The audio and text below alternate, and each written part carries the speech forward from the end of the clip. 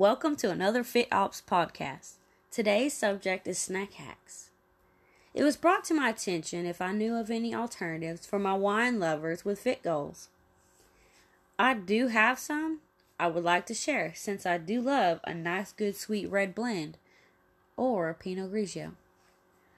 However, this will be on the account of my past wine and whiskey days simply because I'm currently nursing. Yes, don't get me wrong, I definitely do miss those days. It's just not for my current days. My findings were grapefruit, non-alcoholic, and sugar-free wines. Now, I never tried a non-alcoholic or sugar-free wine, so I can't really speak on those in particular. I will say how I would have gone about this snack hack, though, to avoid the weekend wine downfall in a few different ways. Starting with, if I had a bottle of wine left on my counter, I could have just thrown out the remaining amount. Another option would be to have given it to a friend who is not seeking to be strict with wine to finish. Lastly, I could have finished the rest myself. The point would be to get that bottle empty to replace it with not another bottle, but with grapefruit juice or prune juice in place of substituting for the actual wine itself. Doing this would have me experience the bitter effect, going after that desired delightful taste to help wash away any sorrows in that vulnerable moment. The bitterness would have disrupted that normal desired taste and ultimately deterred me from continuing after that glass of wine I was used to. Something to consider with these snack hacks is they are goal-based dependent. Depending what you are trying to achieve with your goals just may work. Now, I'm not a nutritionist. However, if that is an option for you, I highly encourage to take advantage of it. If you are in the category like myself, where it is not an option, then know that these snack hacks are from my family and I own personal experience of trial and error. In case any of my listeners out there would like to try these trial and error options. Moving forward, we are not eating to compete on stage at the moment, so we're more flexible with our meal choices and snack hacks. We do not struggle to process carbs, and that's both simple and complex, so we just balance them out. Some days we have a high carb intake with carb loading, and then we have our light carb days with those light carb meals. Like many opinions exist out there, various goals and body compositions do as well. As for others, they may not be for carbs by choice and or not by choice. Carbs may not be for them because they cannot process them so fairly. Also, carbs may not work for them simply because they chose to do their program sporadically rather than with consistency for true results. Therefore, that turns into the fad diet, a failed attempted food regimen that appears to not have worked. Anyway, once again, any program cannot work if one does not work it.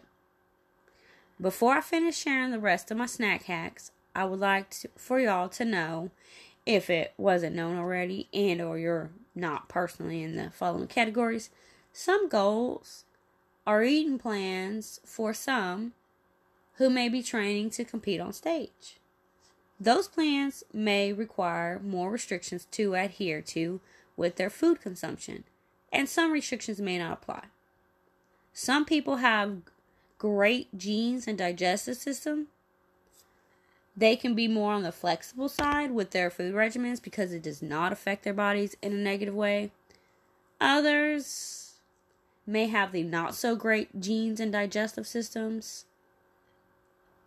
So, to lessen the struggle of lowering their body fat, eating with restrictions such as to the extreme of clean, lean meals will consist of flavor not being the focus and nothing added to the meal. That is where one would encounter the reminder of, are they eating for results or flavor? And that is a battle. No joke. But so worth it in the end. That extreme means the less stuff added to the meals, all for the satisfaction of flavor, is less crap added to their bodies to synthesize, especially if their bodies struggle to do so already. Plus, that is quite the investment, and it would be a big, stressing disappointment to have gone far enough to compete on stage and not even taken a trophy home due to the lack of willpower. Other fit goals may be more flexible because they are not that far invested in their fit goals, which is entirely okay. They just may want to lose some weight, gain some strength, build endurance, and maintain a balance of eating with flavor, all while hitting the gym. The food programs are on a broad spectrum. There are some people out there who are living the lifestyle or trying new lifestyles of keto, vegan, vegetarian, pescatarian, and so forth. All of which are okay if that works for them. That is awesome that they found something, attempted it, and even better, they stuck with it. I'm all for finding something that works for your body and works with your body. Most importantly, that these programs are given 100% efforts, exhausting those resources to the fullest, adhering to the training routine and meal prep combos, changing the body composition and reducing any unwanted excess body fat requires the combo of cleaning up eating habits and working out. All that aside, some more of our go-to snack hacks are yogurt instead of mayo, hot sauces or salt-free seasonings instead of excess amounts of salty seasonings, lean turkey or lean beef, olive oil or avocado-based mayo, and protein plant-based baked goods. How we incorporate these snack hacks are, with the yogurt substitution, we like to have our chicken salads, tuna salads, salmon salads, all with yogurt over mayo. Mustard or hot sauce instead of mayo for our sandwiches without bread. Lettuce instead of bread for our low carb days where we have reached our carb goal and would like to still have a sandwich. Turkey for our turloafs instead of regular or lean beef meatloaf. Turkey for our turkey tacos instead of regular or lean beef. Bananas or proteins for our pancakes instead of regular traditional pancakes. We like to look out for the high salted foods and the nutrition labels with a big paragraph of ingredients. Some have proprietary blends where they only display half of the description and omit the rest. Those are not just on unhealthy options, they are also on healthy options. So when it comes down to those moments of needing a healthy snack, we go with the labels with the least amount of ingredients, and that is also in hopes that description was as genuine as possible. Lastly, protein and oats for any other baked or even no baked goods, such as protein bars, cakes, cupcakes, and brownies. The no baked goods and salad jar snack hacks come in handy and have been wonderful to us, especially when we are pressed for time. You know, when you're on the go, time flew before you know it, it's feeding time again.